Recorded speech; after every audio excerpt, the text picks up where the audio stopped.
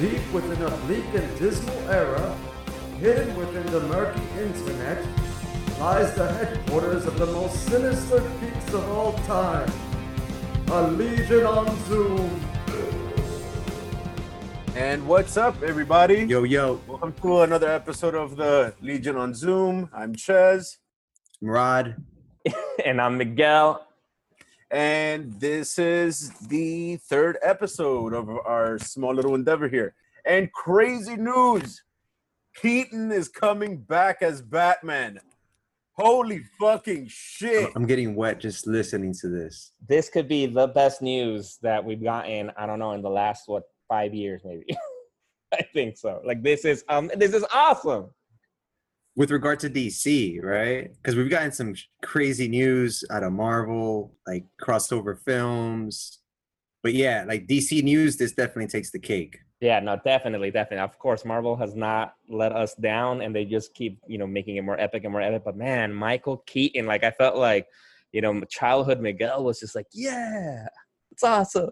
Dude, if they gave me the option before all this happened to either end all world hunger or bring back Michael Keaton as Batman, I would have picked Michael Keaton as Batman. Damn. That's what's up. I would have to think about that too. I would have to think about it. Like, damn. I wouldn't have had to think about that. That's the crazy part. Now, mind you, even though I do have some slight reservations about Michael Keaton Batman, which I'll say for tad later in the episode, but that's freaking nuts. And the crazy part is why he's coming back. If I'm not mistaken, isn't that like that the Flashpoint Ezra Miller movie is gonna get so crazy that apparently is gonna slip into the Batman 89 verse? Or am I wrong? Well, I don't know about the Batman. Well, yeah, exactly. It might slip into the Batman 89 verse, exactly. And what I was reading about it too, which I think is very exciting, is that apparently it's going to be like a multi-film contract for him. So that's incredible. Wait, what? Yeah. That I didn't know. That's so crazy. There's obviously mad speculation out there about what does this mean, right? So like, is it because he's going to be portraying like an older Bruce Wayne, right? So, is this going to then introduce Batman Beyond perhaps? Or is he going to take on the role of some mentor across all these different films or something? What's going to happen? Yeah, and then to concurrently still be active in the Spider-Man films. So he's going to be the Vulture there because he has a cameo in Morbius. And now as Bruce Wayne, coming back home. Talk about homecoming. Right. And then exactly. And I think that's great too, because I loved him as the Vulture. I think he did a great job. It made me feel confident that he still has it. Like, he still has it, even though he's older, obviously, but he can still be that kind of superhero villain type character in a film, obviously with a lot of CGI and all that. But, Michael Keaton's the best. That might be the most epic of all the double dips in the comic book movies. What do you mean? Yeah. Yeah, like when there seems to be a slight subculture of like actors playing a hero in both universes or a hero villain, well, just playing a character in either universe. And I think this might be one of the coolest ones. Like Batman 89 and Vulture, like, whoa. That actually makes me think, is there any other actor that has done that they're in both the MCU and in the DC universe? I can't off the top of my head, I can't remember. Well, yeah, Jared Leto to some degree. Oh, word, because he's going to be Morbius. The Joker and then Morbius. And I'm pretty sure that there have to be some other ones too. I was about to say Chris Evans, but he double dipped in the Marvel universe. That's too. In Marvel, yeah. But so Michael Keaton will be the only epic one to be getting that. He might be the first. That big ass check from both of them. He's set. That's crazy. That's pretty wild. That's pretty wild. Well done, Michael. Well done. Yeah, and it's cool because this news came on the same week that they were talking about Jeffrey Dean Morgan potentially signing on for Flashpoint.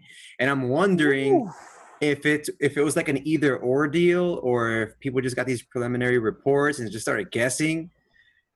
But if we could get both Jeffrey Dean Morgan Flashpoint Batman and Batman 89 in this, it might be too much Batman for a Flash film. It'll basically be like a Batverse, like into the Batverse film. That film would be called The Flash Batman. Exactly. Kind of like the way that Iron Man, like, just stole most of Spider-Man's thunder in Homecoming. Just have Batman just take that movie over. Hell yeah, not just any Batman. Batman 89. Yes. Batman. Just Yeah, thinking but, about and actually, but that wouldn't that kind of map on though to Flashpoint story, right? Because the Flashpoint story obviously it's a Flash centric story, but it was also like a heavy Thomas Wayne, this whole other Batman Flashpoint story. Like he was like they were integral, they were key.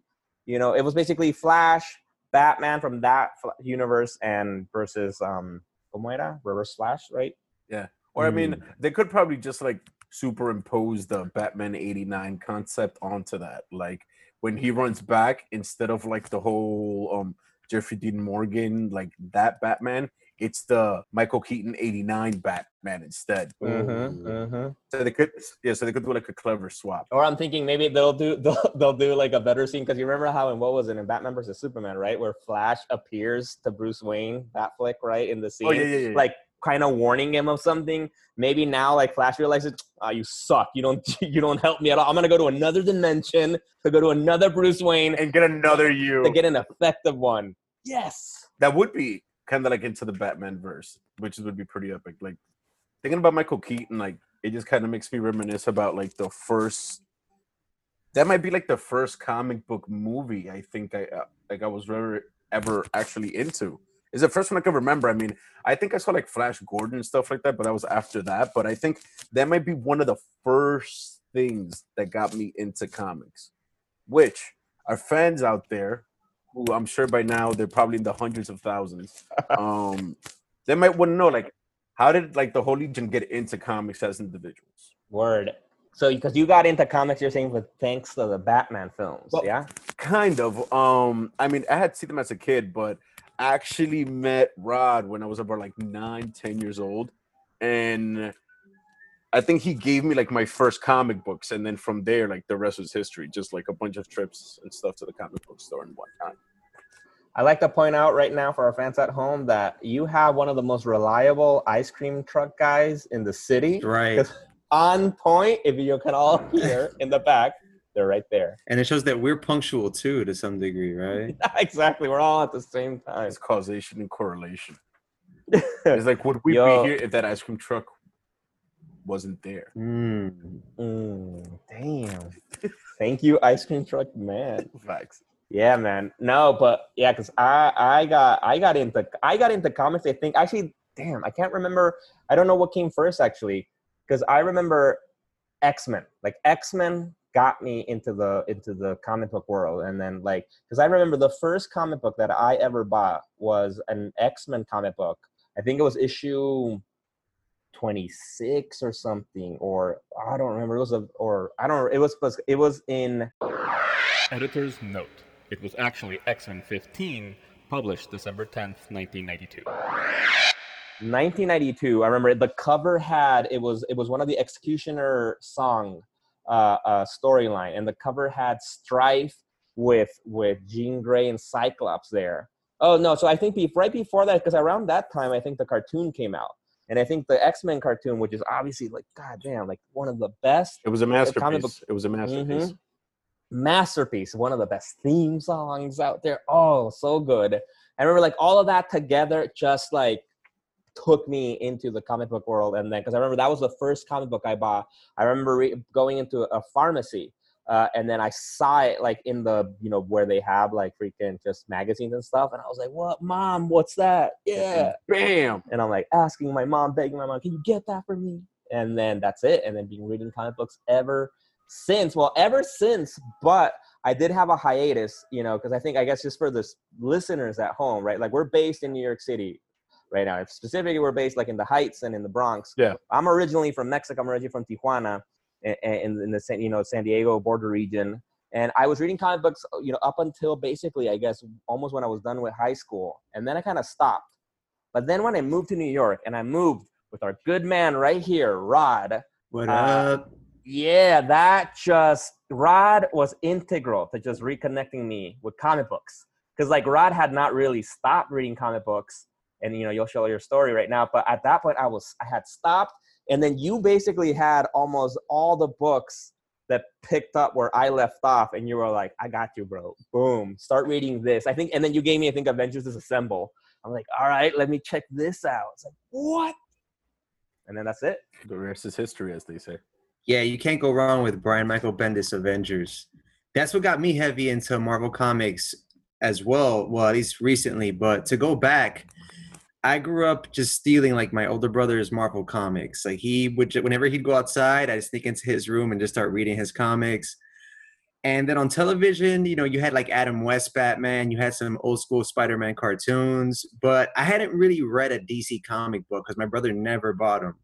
So I never really read them. But then, you know, skip forward a few decades and I'm in Rite Aid and I see a Wizard magazine, rest in peace, one of the greatest magazines of all time. Woo! Definitely. With the iconic cover of Jim Lee and Jeff Loeb's Hush with Superman basically strangling Batman, and it's drawn beautifully. Oh. You know, like you're talking about X-Men, Jim Lee is just like an all-time, in the Mount Rushmore of comic creators, you know, he's definitely up there. Yeah, exactly, because the cover that I was describing, it was obviously drawn by Jim Lee. Editor's note. It was obviously not drawn by Jim Lee, but actually by another legend, Andy Kubert. Because that was during his awesome run, and it's like, come on, he was one of the On the Mount greats. Rushmore of artists. On the Mount Rushmore. But he doesn't draw anymore, really. Like he's not like, he's above that. Like he's not doing a comic book run anymore. He's such a good artist that he's above art. Damn. So yeah, picking up that Wizard magazine just started this intense love affair with DC Comics ever since. So much so that nowadays I honestly just rarely read Marvel. I do enjoy the films, but I am a Batman fanatic. Like I try to live my life in a way that, you know, some people follow Jesus Christ or the teachings of Buddha or things like that. No, for me it's Batman. It's exactly all about Batman. If you're gonna follow, what would Batman do? Exactly. If you're gonna follow a fictional character, might as well let it be Batman, right? Exactly. And we just upset all the Christians that are listening. I mean, if there's any hero to follow, I mean, is Batman really the best example? We can kind of dig into this. It depends on which Batman, right? There are many iterations. What hero would kind of be like a good role model? What about like a Matt Murdock? He's a lawyer. He's disabled and still, you know, like he's out there just doing his thing and defending the innocent. Yeah, or because I think chess means, right, like I think Batman proper from the books, right? Batman canon. Like, right, like is he the best role model? Like I think there's things about him that definitely that are good to look, you know, to aspire to be like. But obviously there's a lot of other stuff where it's like, no, that's not that's probably not healthy. He's a benevolent warlord. People just don't want to say it. I don't know about Matt Murdock because, okay, now to go back to Brian Michael Bendis, who would name dropping him a few times. Hopefully he'll like, you know, I don't know, do an interview with us someday. Can you imagine? Yeah. Anyway, I started reading his Daredevil run after it was like, you know, Miguel and a roommate of mine, they were like suggesting it. And he does live in a gray area because, you know, he's defending the law in court, but breaking the law as a vigilante. So I wouldn't look at him as a role model because at least Bruce Wayne's not out there like, oh yeah, you guys all, you know, he's just dishing out his own brand of justice versus Matt Murdock, who's kind of playing both sides, right? This is very true. I guess because I think with Matt Murdock, but it's kind of the same as Batman, no? Because like Matt Murdock knows that the justice system can only go so far, that he knows the flaws in it, and so he's gonna work both angles. And like Batman's the same way, right? Batman knows that, you know, justice can't really go, you know, the justice system can't do it all on its own, right? Because he has his money and he has his philanthropic, you know, enterprises with his money, which he could be doing more, I'm sure. Fact. But you know. But he's also going the other way. All right, let's do this thing on the side because he's also doing illegal shit. Word. Yeah, I mean, if you think about it, it's not even that Matt Murdock is playing both sides. He's doing complete justice because he's in the court of law, straight up just like protecting the innocent, and then he's out in the streets fighting crime. Matt Murdock is justice. He's the law. Complete justice. Yes. Speaking of which, just a quick mention. I'm gonna make it a priority to at some point this week, just because of everything that's going on, to watch both Judge Dredd movies and compare. I only saw Dredd once with Carl Urban. You've only seen it once? Yo, big ups to Carl Urban, yo. He's just out there doing it. Thor Ragnarok, the boys. The boys, Dredd. yeah, nah.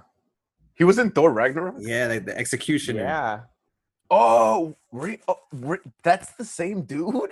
Yeah, with the shaved head, yeah. Okay, for all our listeners out there, I do not pay attention to credits. I'm not gonna lie.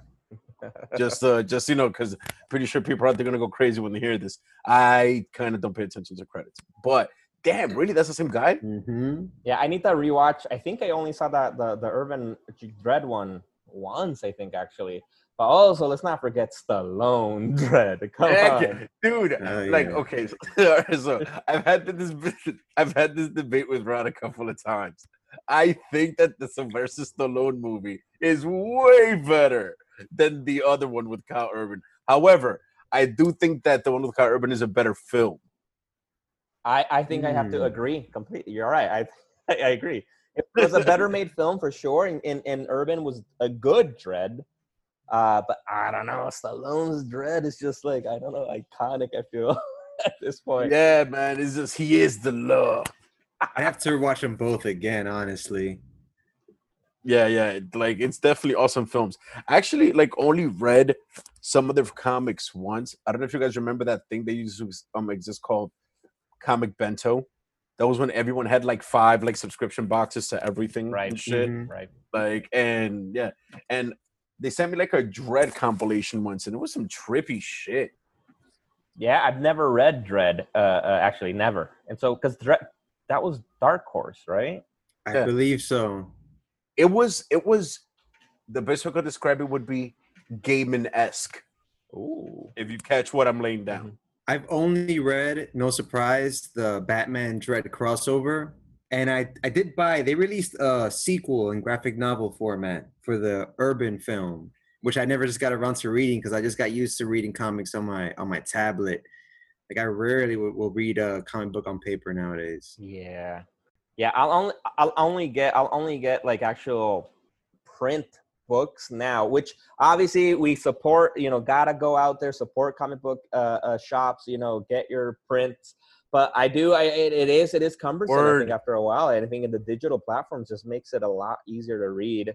And I like getting print either when I know for sure it's a stellar group of like writer plus artists that I want to have the art in front of me, and these are potentially going to be iconic storylines, or after the fact, after I read the book digitally that I love the art, then I'm like, all right, I'm gonna get the actual book, hoping to give it down to my children and their grandchildren down the road. Yeah. And if you go to a con, you're not gonna get like a tablet signed, right? You gotta get like the paper. Hell yes. Unless you go to a con and you get a tablet signed.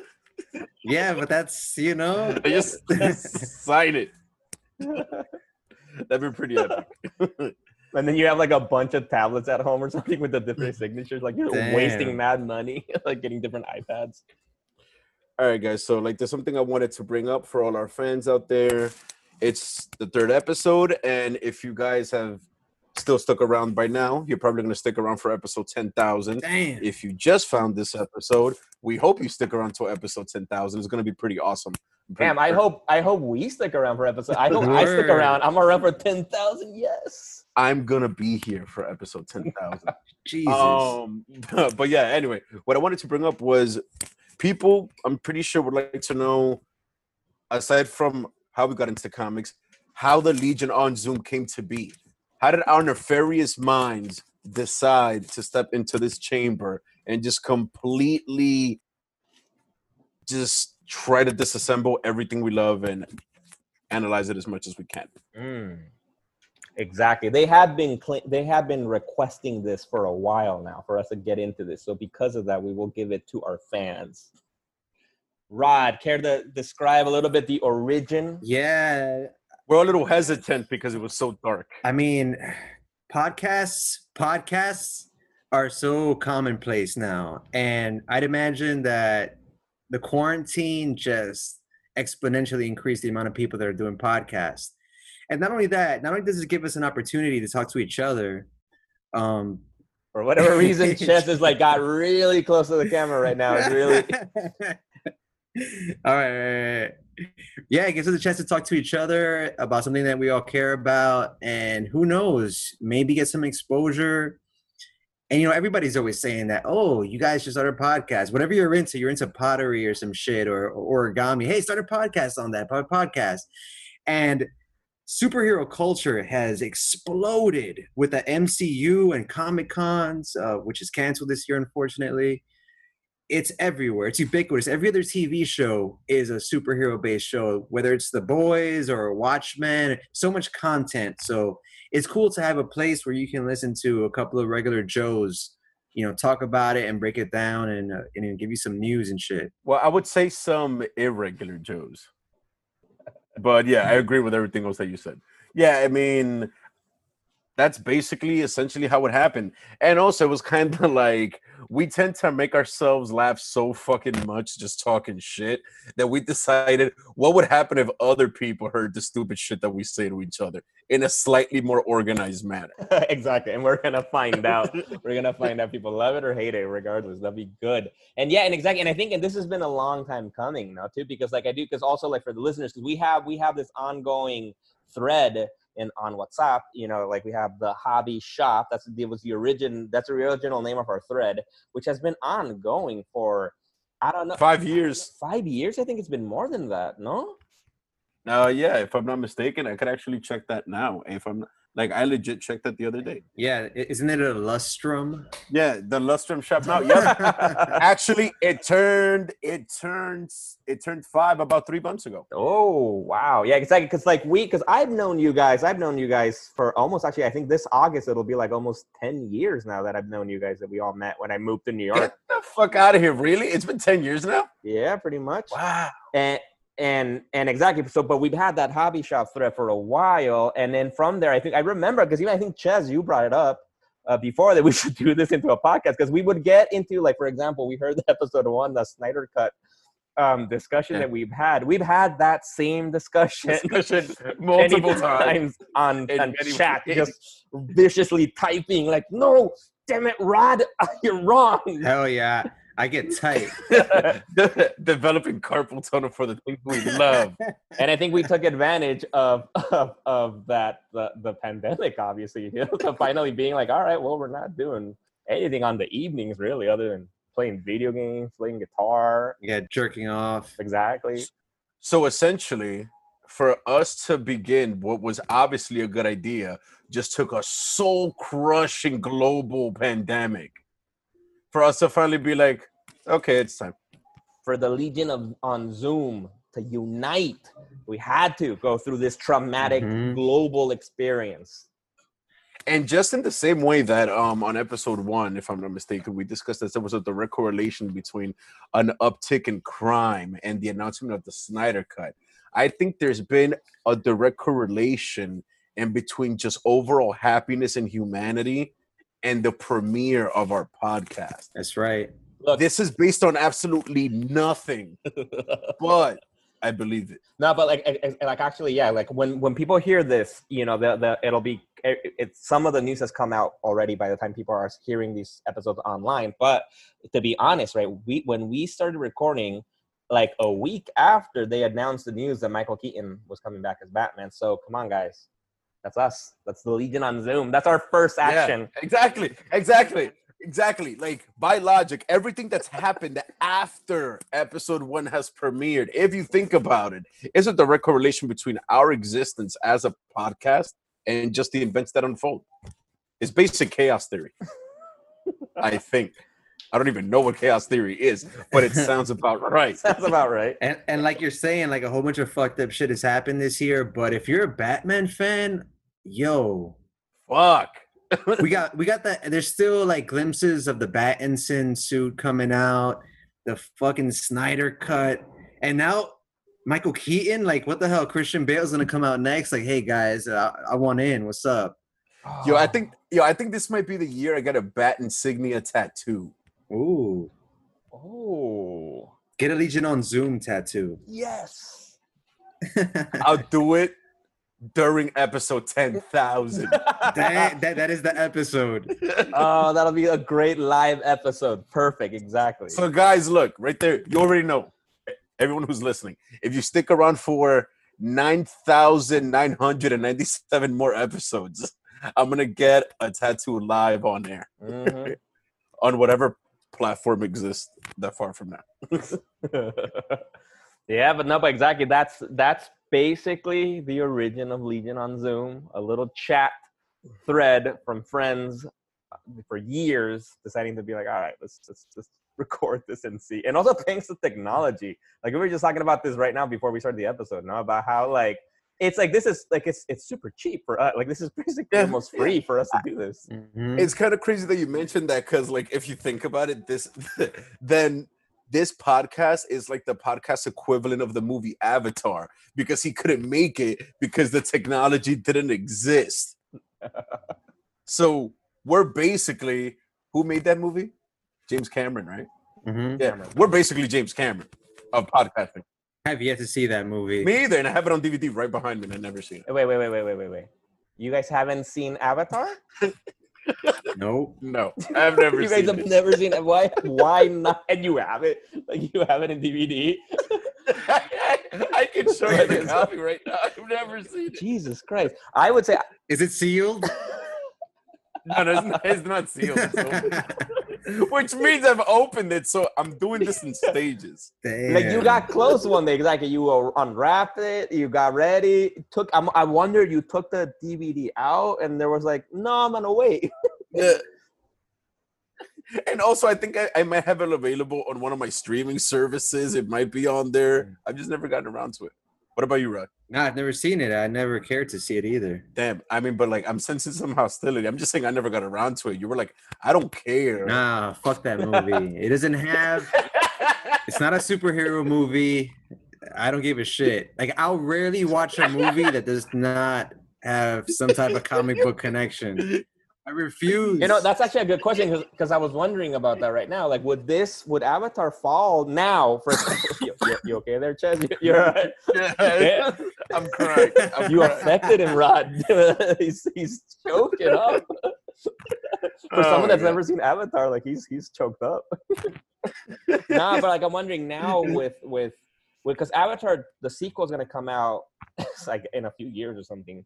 And now with all the movies that we have that are superhero-esque, right, or superhero inspired, would Avatar fall as a superhero? Because it's sci-fi, right, with people, like it's got a Star Wars type vibe to it, because it's people, other planets, aliens, war. I don't know. Would that fall under? Nah, fuck that. I don't think it's a superhero movie. All right. I agree. All right, fuck it. And also, if I'm not mistaken, I know I say that a lot, but it's because I'm scared I make a lot of mistakes. You make a ton. You make a lot.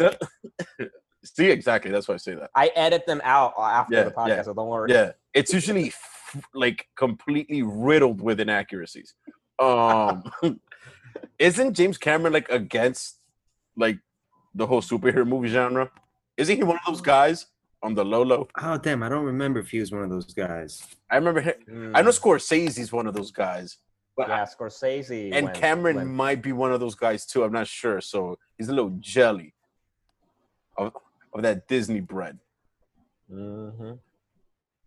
Those stuck-up directors talking shit about comic books. Like, shut the fuck up. Word. Like Haters. Yeah, dude. Like, Martin Scorsese giving crap about these movies that are like just like I don't know, like unrealistic superhero, and then he does nothing but like gangster mafia movies. And also like those movies, the gangster mafia movies were the superhero movies of those days. Like, those were the movies that were like, you're not gonna watch that kind of film. It's dumb or stuff like that. Like, shut the fuck up, dude.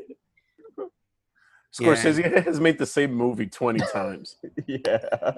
Is that we know journalists are notorious for like sensationalizing news. So here it says James Cameron is hoping that Avengers fatigue sets in pretty soon. He said that Patty Jenkins' Wonder Woman was a step backward. But I'm willing to bet that if we brought the actual like I don't know the whole interview, he's probably saying like all kinds of stuff, but. Journalists are like, okay, what's going to get the most response? Let's see that he hates the Avengers, let's say that he hates women protagonists and shit. I don't care, context or no, that quote was damning, and damn you, James Cameron. Damn you. And also, what kind of context would have made that better? What kind of context for him to say Wonder Woman with Patty Jenkins was a step backwards? What's before and after that makes him go, but that was a great movie, and I love those films. Like, no. And a step backwards for who? Exactly. For female protagonists, apparently. But yeah, Cameron. You know what? The haters are gonna hate. Like, let's let them hate, and let's just keep enjoying our superhero movies, because we're not gonna see this slow down anytime soon. Right. With this Batman news, Into the Spider-Verse 2, the Spider-Man 3 that's coming out soon. That it's right. I don't know, with Peter Parker exposed and what's it? The actor's name? J. Jonah Jameson reprising his role. Simmons, right? J.K. Simmons, yeah. And also just with the history, right? Like, we're saying we've been reading comics since like the early 90s and stuff like that. Comics have been around since the 60s, like at least modern day, at least Marvel, but like obviously Batman, Superman from way before. Like, there's a reason why these characters have lasted as long as they have, you know. It's just about time that the film and TV industry caught on, be like, oh, these are actually good stories, you know, that we can do stuff with it. And what I love about Marvel, I think, is Marvel's been doing a good job at trying at least to make their films kind of be like a different genre, right? Like with Winter Soldier being kind of like a suspense spy kind of thing, but a superhero film anyway, right? You know, I do think moving forward, other movies should hopefully really try to make them be their own thing. Like even Logan and like the Joker, you know, the Joker film, like they're great films that are not like, don't feel superhero comic book-y like traditional like Avengers and stuff like that. They don't feel connected to like a franchise, essentially. That too, yeah. Yeah. Also, by the way, props to Rod for just bringing up that James Cameron quote on the spot and proving us unequivocally. Now, I'm gonna take the role as the fact checker. So I'm gonna be like, I'm gonna be young Jamie for our podcast.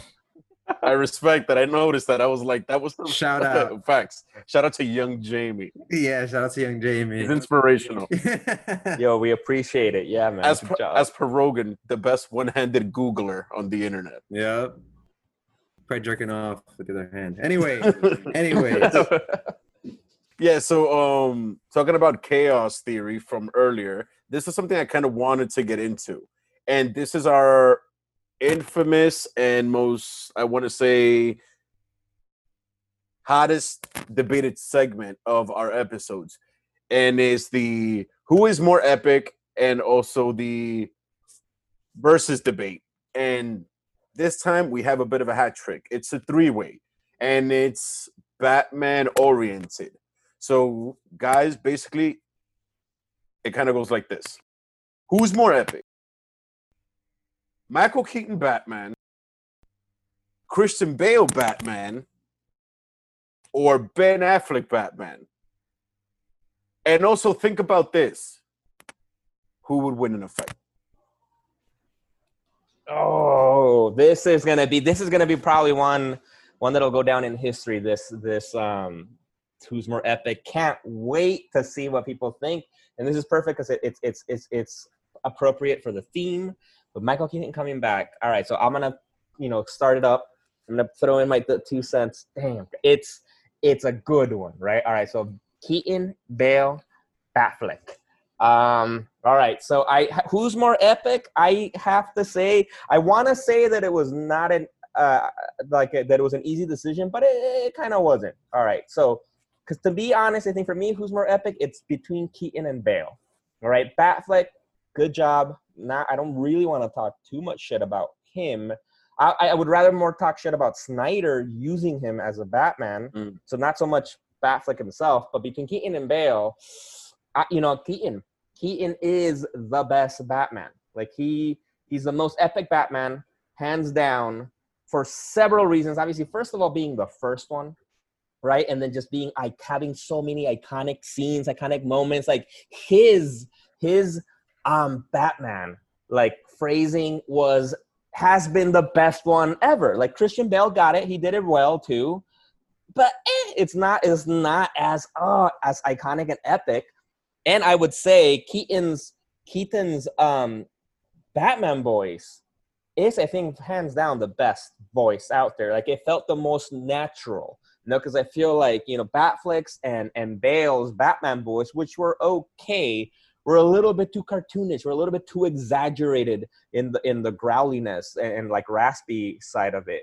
But Batman's, like Michael Keaton's Batman, was just like perfect, switching between the role of Bruce Wayne and Keaton. And all right, so my last argument for Keaton is I also think Keaton was the best Bruce Wayne. He was the best Bruce Wayne compared to all the other ones. Like, the way he acted, just he was a little weird. You could feel that he was a little tormented, but then kind of keeping his shit together. I don't know. He just did a wonderful job as Bruce Wayne. All right. Okay, so that's who's more epic. The battle we'll talk about later. All right, so Rod, what do you say? All right, first, shout out to Adam West, because although Michael Keaton is the first, Adam West did have a film, and honestly, I grew up admiring, Adam West Batman and Burt Ward Robin. And this is a separate topic, but I'm a massive Nightwing fan, and it started with Burt Ward's iteration of Robin. But back to the matter at hand. Who's the most epic Batman? Well, my argument is going to revolve around the fact that only one Batman has coexisted with Superman. And that's a tough thing to pull off. Not only to coexist with Superman, although Tim Burton's Batman almost did, Michael Keaton almost did, Nicolas Cage, if that film would have been made. I have to watch that. In the comic books, it's kind of odd to have a human amongst gods in the Justice League. And I think that Ben Affleck really brought that Bruce Wayne to life. Although the nostalgia and love all goes to Michael Keaton, when it comes to who's more epic, first of all, out of the three, Michael Keaton is the weakest Batman, because in order for him to take out a room full of thugs, he blew them up with a bomb. Nice. And then Christian Bale, he did fight many League of Shadows members at the same time, but he was still getting roughed up. Now, Batman in the infamous warehouse, I say Batman, what I meant was Batfleck in the infamous warehouse scene. I felt like that was the most gritty, comic book-esque Batman fight scene of all time. And, granted, Ben Affleck didn't have his own film. It never happened. He only appeared in conjunction with Superman, and then in the shit show that was Justice League and Suicide Squad. Oh yeah, that and those scenes were actually pretty cool. That's probably like one of the only cool things about that movie, honestly. With Will Smith with the pimp hat and everything, that was fucking awesome. And the fact that his daughter got in the way to stop him from just taking out Batfleck. Anyways, I'm sorry, I gotta go. Even though it hurts my heart, and I love Michael Keaton, he's inspired me as a human. I gotta go with Batfleck, and I'm hoping to God, if you're listening to this podcast, I'm sure he does. I hope that the Batman that we saw in BVS Ultimate Edition is the same Batman that we see in Zack Snyder's Justice League. That character needs some closure. There are rumors that he might be the sacrificial lamb a la Tony Stark. But whatever happens. I can't wait for it. So I'm going to go with Ben Affleck. And also, just to add a little caveat at the end, because you also mentioned who's the best Bruce Wayne. That one I might have to think about. I'm not going to just go ahead with Ben Affleck on that one, because he was like kind of a weird Bruce Wayne. But anyway, Ches. Yeah, no, come on. We can agree that Affleck was the worst Bruce Wayne. Like, he had moments. I'm not saying he wasn't a bad Bruce Wayne, but he was worse compared to Bale and compared to Keaton. I have to say, like, especially like in the episode 1, Ches pointed it out, like him being such a drunk, and then trying to make jokes too. Like, I don't know, but that he was making jokes as Batman too, but it was just, I don't know, but not landing because in that Whedon cut. Yes, yeah, exactly. But damn, those were good points, Rod. Those were actually, damn. All right. Ches. I just want to start this by saying, I don't care who this offends. Michael Keaton is the worst Batman we've ever had. And I know what I said at the beginning of this episode, that I'm happy that he's coming back in the Flash movie and Batman 89, is because it's an awesome movie. Like, it's super campy. You know what I mean? It's iconic. But Bruce Wayne does not have a fading hairline and like super curly hair like that, like just almost comes all the way to the back of his head, and like with the sagging, like he just doesn't have the Bruce Wayne look. The whole scene with the "come on, let's get nuts," that's not Bruce Wayne. And like, if you see the movie and try to compare him, like, and even as Batman, like, I'm not a fan of the Keaton one. I just wanted to get that out there. I don't care what anybody says. Screw you guys. I don't know. I will just argue right now to let you keep making your point. But for example, that scene, that classic scene of like, let's get nuts. I think if that's actually the most Bruce Wayne, I think, a scene, because like we've seen in the comic books, in the cartoons, that Bruce Wayne, right, will take on these personas for the moment, right? Because he's acting shit out. He's acting out as a playboy, right? He'll act out all these scenes to, one, throw you off that he's not Batman, right? And he's also been like, what was his name? Matches Malone, right? And as he's gone into like the mafia underworld to try. So he's an actor, So that moment was him showing like, oh, look at me, I'm crazy, to distract Joker, because he knew he was going to get shot, and he had the plate in his chest ready to get shot, because he's that smart. He's the detective. He's ready to go. That's awesome. That was a perfect Bruce Wayne Batman scene. But continue, Ches. Make your point. Yeah, whatever, man. Anyway, that was a whack moment. Out of the three, I do love Batfleck. He's not my favorite one, but I'm just going down the list. Sorry. I do love Batfleck. He was insanely epic, and there was so much potential. The only reason why he's not my number one, to be perfectly honest, is just because we couldn't get any more. And also because even though like as tough as it was, it just didn't speak to me as much as my favorite one did for some odd reason. I don't know why.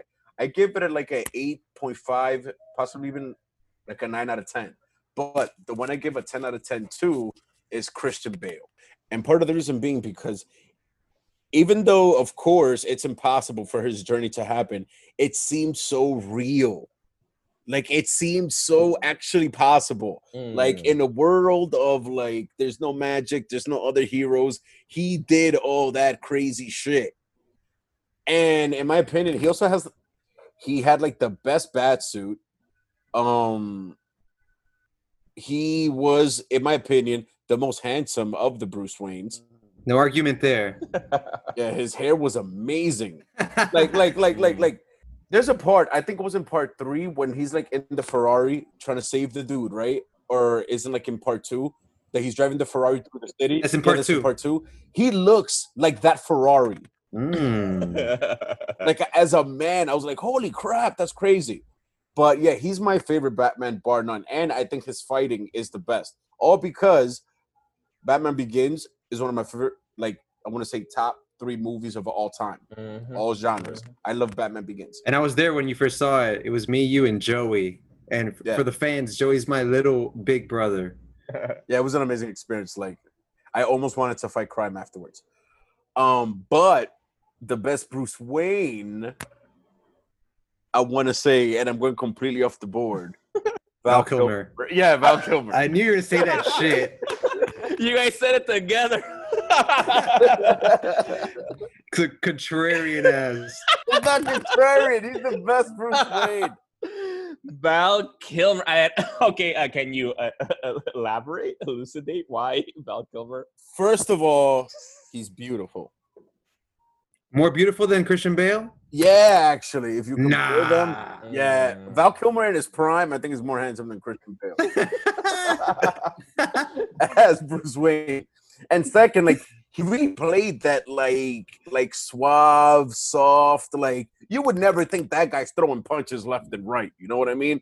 Where kind of like with like the Christian Bale Bruce Wayne, even though he's super handsome, you see like that guy fucks people up. Like you see it in his face, like in the structure. Like there's like an underlying grit in that Bruce Wayne. as were like the Val Kilmer when he like he's like insanely pretty. But wasn't he also? I actually looked up photos right now. I looked up photos right now, but he's also like he was blonde. No, he was like almost like a blonde Batman, Bruce Wayne. That's I don't know about that. I don't know, man. Like I just wish I could get like the Christian Bale Batman, but then out of the costume is the Val Kilmer Bruce Wayne. I wish I could get that in the movie. I think that would have been. I think that would have been peak. Contrarian. All right, which Bruce Wayne got the most pussy? Oh, I'm gonna go straight up Adam West. well, yeah. Like he dressed like Hugh Hefner when he wasn't being Batman. Yeah. Like, and it was like the swinging 70s and shit, all that hippie pussy. And I think 60s. I think there's a book 60s. I think there's a book where like it's like a biography about Adam West and Burt Ward's antics and just like slaying hoes left and right. Nah, man. If there's any Batman that fucks, like any Bruce Wayne that fucks, is Batflick. Oh yeah. Batflick fucks. They did show a scene where he like wakes up and like, what does he take a shot of whiskey and pills or some shit? Yeah, There's a chick look at that. Just wakes up, does drugs. All right. Okay. Drinks. That brings me to my rebuttal. All right. I think that, well, okay, Batman is obviously superhuman, although he's very human at the same time.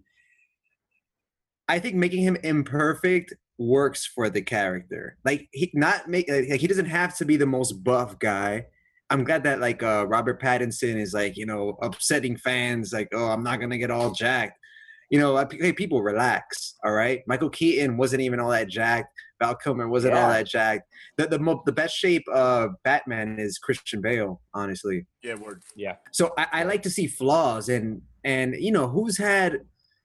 Come on, he has like a childhood trauma, and I think that he's perfect after that. I want to see him like abusing alcohol. I mean, I don't know about the Justice League scenes and stuff where he's literally Ben Affleck's literally going through an alcoholic phase, and his face is all puffy and shit. And he's trying to like kick it to Gal Gadot on set while the camera's rolling. I don't know what's going on there. Yes, I agree. Yeah, he's trying to stay in character as Bruce Wayne. That's what Bruce Wayne would do. But to circle back, best Bruce Wayne, I gotta give it to Christian Bale. He had the most fleshed out Batman. He had a trilogy. He had the origins all the way to his final battle and retirement. He's the only Batman that had a sense of finality. I don't know if Michael Keaton, if his Batman, there's rumors that he comes back, he might entice Tim Burton to come back as well. And they could potentially continue that storyline, which Bryan Singer attempted to do with Superman Returns. He tried to continue the tale of Richard Donner and Christopher Reeve, with a new direction, but the same story. I'm kind of hoping that we get a Neo Burton Gotham, and that we can see how this Batman progressed over time. That's what I'm most excited about. Just to circle back to the whole thing, I'm most excited to see how this Batman aged. And Alfred's long gone, right? Right. Yeah, word. He's gonna have proteges and whatnot. Word. Anyway, I'm stoked. Yes. Which brings me to the point, being stoked about Batman. What you reading, guys? What's going on? What are you guys reading? What's that background noise? I know. Who's having a party? Like, not here. That is because I live in the Bronx, gentlemen. That's that music I told you guys about. Yeah. Está bien. Yeah. But all right, but that's good. All right, but like, wait. Before I think switching over to what you're reading, which I thought we weren't gonna do today, but it's fine. Yeah. But I mean, like it's here on it's the on the list. list. It's on the list. But wait. All right. So it seems all right. Just to make sure we finalize this, right? Because also it seems all right. This is the first time we don't all agree, right? So I said Michael Keaton, most epic Batman. Rod went with Batflick, and Chess with Bale. And I do want to say I think everybody made some solid arguments. I think there was moments where I'm like, damn, like I gotta rethink this, but nah. But we didn't say. So who would win in a fight? Oh, right. The three were boom left in a warehouse. Yeah, very true. Easy to answer, guys. There is no debate. First of all, Michael Keaton.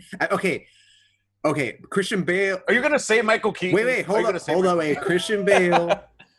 Wait. Is this All right. this with gadgets? Is this like with, or is this just one-on-one? Okay, wait. For this hypothetical fight, are they killing? Because Of course not. It's Batman. so it's just a fight. Of course they're killing. They're Batmen. Batman doesn't kill, so no, they're not. I say they're killing each other. Mm-mm. All right, because if they're allowed to use lethal measures, then Christian Bale's the least likely to win in that circumstance because he's the only Batman that never killed on screen, right? Right. I mean, Right, and then because Michael Keaton's Batman basically only killed almost by accident, no, like just letting Joker fall. You know, he didn't kill other people. what? No, he dropped like a small bomb in a Ace Chemicals full of thugs, and then he just drove away epically as the whole thing exploded. Remember? Right. It's like the Batmobile that drops like a little thing. He just drives out, and there's this huge explosion scene. And in Batman Returns, not only does he kill one of the Penguin's circus henchmen, he smiles before killing him. Yeah, word. Which shows that this Batman is a sadist. He knew he was gonna end that guy's life right there. And he liked it, like he was waiting. He Yo. couldn't wait for it. Like, yes. Which is one of my all-time favorite gifts of Yes. all time. All right, so then are we allowing killing or not in this battle? Fine, I'll cave. No killing. All right, no No killing? All right. So who would win? Rod, what do you think? You're saying it was easy. Okay. It's going to boil down to either Batfleck or Bale. Or Bale Man, whatever you want to call that one. Because Michael Keaton is super epic, but again, I like the fact that He's whack. they're limited. And, you know, he had a hard time fighting that one thug, like in the Joker's Tower at the end of the first Batman. That one thug almost whooped his ass. And he killed that guy, too, just to add. So, yeah. But whereas Christian Bale and Batfleck can take on multiple opponents at the same time. But I think if you break down their fight scenes, Batfleck is the most resourceful. And again, just to throw you can't really argue with this point. He coexists with the rest of the Justice League. And he survived a fight against General Zod Doomsday. I mean, granted, you know, he didn't do that much in that fight, but still, he was holding it down. All right, so I go again, Batfleck. That's not bad. That's not a bad. I think hearing that and thinking about it, I would say, of course, Michael Keaton would not win this battle. No, I love the man, but like loved him as Batman, but he just wouldn't do it. I do think it would be Bale. I think Bale would be the one who wins in a fight, and this is why. Because they whoop Michael Keaton's ass hands down easy. And Batfleck, you're right, he was good, but honestly, we really only got one good fight scene for Batfleck. Only really one. Everything else that we saw him doing stuff was usually in like some technological thing. Like it's either in the Batmobile or that like, what was that tank thing that he was kind of climbing up the tunnel in Justice League, right? And then in that's, you know, in his like Frank Miller type armor versus Superman, and like, you know, he was all right, okay, you know, like, and yeah, so he survived, you know, being with the Justice League, but I think out of pity, you know, like they're like just not letting him die pretty much. They're like, yeah, sure, buddy, hang out, you know, because they see him as a, you know, sad, drunk, broken boy, you know, like, all right. But I think Bale, like, we know he got the training. We saw the epic ass training that he's gotten. We've seen him take on a lot of people with and without the suit, right? And like, I think he just has the stamina. Oh, and that's the other thing, and the stamina. And so, like, I think Batfleck will fight well. He'll be able to do it, but he's gonna get tired. Like, he's fat. Like, he needs a drink. You know, like he's eventually gonna get worn out, and Bale's gonna be like, just keep going, and then Bale would whoop his ass. I like that. I'm also gonna go Bale, just simply based off the one scene in Batman Begins where he gets up out of bed, chugs a green beverage, and just drops to doing push-ups. Just for that scene alone, Bale would win. That and Batman 89 can't turn his neck, and right, and Batfleck, as Miguel pointed out, he's just a fat slob, relatively compared to Christian Bale. So It's a little harsh. Yeah, I mean, like I said compared to Christian Bale. So I definitely go Bale. He would win. He has the most mobile neck on his costume. Yep. That's true. That's true. Because also, like, and if they allowed to kill people, like, it'd be easy to kill Michael Keaton, just like snap his neck, like a little bit, like you just have A to little bit. like. No, honestly, if we're allowing killing, that's where Michael Keaton would actually be able to. He excels. Honestly, Batman 89 excels in yo, killing. I think that's where he'd get his edge because he takes pleasure in killing. But it's sleight of hand killing because people don't even notice until you really look at his antics. Bruh. It's all sleight of hand. All right, damn. Different rules. We would have Michael Keaton win. All right, but like, regular Batman rules. All right, we have Bale. Yeah, Bale wins. All right, not bad. That is an interesting turn of events. Look at that. Favorite episode so far. This is a Batman-centric episode. Yeah, we definitely gotta go to Marvel next time and all that shit. This was the Batcast, guys. Yeah, it was. Yeah, and then technically, was. because I think, because we've gotten a lot, with the pandemic, I think we've gotten, because technically we should have almost around this time been talking about Black Widow, because the movie was supposed to come out in June, no? Yep. And it got moved, and we've gotten like zero pretty much news really for Marvel. I think we've been getting a lot of DC news like over the last few months, and so exactly Marvel will have this day. Marvel will come back strong. And also Marvel just ended their epic 20-year run, My God. Let the machine cool off for a second. Exactly, like Infinity War just happened, right? Let's let them. They've earned the break. Take 6 months, a year off if you need. You're good. They're gonna come back strong, and I can't wait for the next big saga, which I hope it'll be like Doctor Doom or something like cosmic. Yeah. Cosmic, not like Thanos, like something. Yeah, that'd be pretty wild. Yeah, and apparently, since I completely forgot that second part of the who's versus and who's more epic, I was way off on the next segment. But I think if I'm not mistaken, are we there now? How do you guys feel about that? I think we're about to wrap up. Yeah, I think we wrap it up. Okay, then there you go. All right, guys. And also, I haven't had a chance to read Metal yet, which would have been more Bat talk. I would have started to get into how epic Scott Snyder's. I thought that you had started it. No, what is it called? Heavy Metal is the new story. Yes. That one just dropped. I haven't had a chance to read it, but slightly related story. August is going to have a major DC event where they're going to release information on comics, films, cartoons, their app, games, all that. And there are rumors that they're going to release a Court of Owls themed Batman game that may be adjacent to the Arkham series. So that's going to be dope. Oh. That's going to be fucking cool. Is it going to be Rocksteady? Yeah, Rocksteady. What? That's their next game. But this is all rumors. If it turns out to be true, we're going to know it in August. But yeah, there's going to be some big news. If it's not true, I'm just going to blame you and be upset. Do it. Hey, that'd be dope. And is it called what's it called? The new, because that's the book that you said you just bought, right? Is the from Dark Knights from Snyder's run with the whole Metal saga, right? Yeah, Heavy Metal, right? That's like the latest. Hold on. Oh no! I should double. So Death Metal. Heavy Metal. Oh, Death Metal. Death Metal. Oh yeah, because I'm thinking of the 1980s heavy metal comic, which I think takes this book probably takes some inspiration from that one. Oh yeah, I'm pretty sure. Yeah, for that, yeah. It definitely pays homage. Even the pose of Wonder Woman is similar to the iconic. Anyway, before we get into and before we start episode 4, right on the heels of episode 3. Let's just go ahead and wrap this one up, guys. And thanks, all you listeners out there, all 500 million of you, for tuning into episode 3 of the Legion on Zoom. And once again, everybody, I'm Ches. Yo, and I'm Miguel. I'm Rod. You can find us on Instagram.com/Legion on Zoom, YouTube.com/Legion on Zoom. Just Google it. Just fucking follow everything. All right.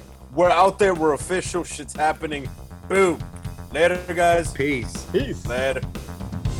Legion on Zoom, starring and produced by Jose Perez, aka Ches, Rodney Martinez, and myself, Miguel Arce.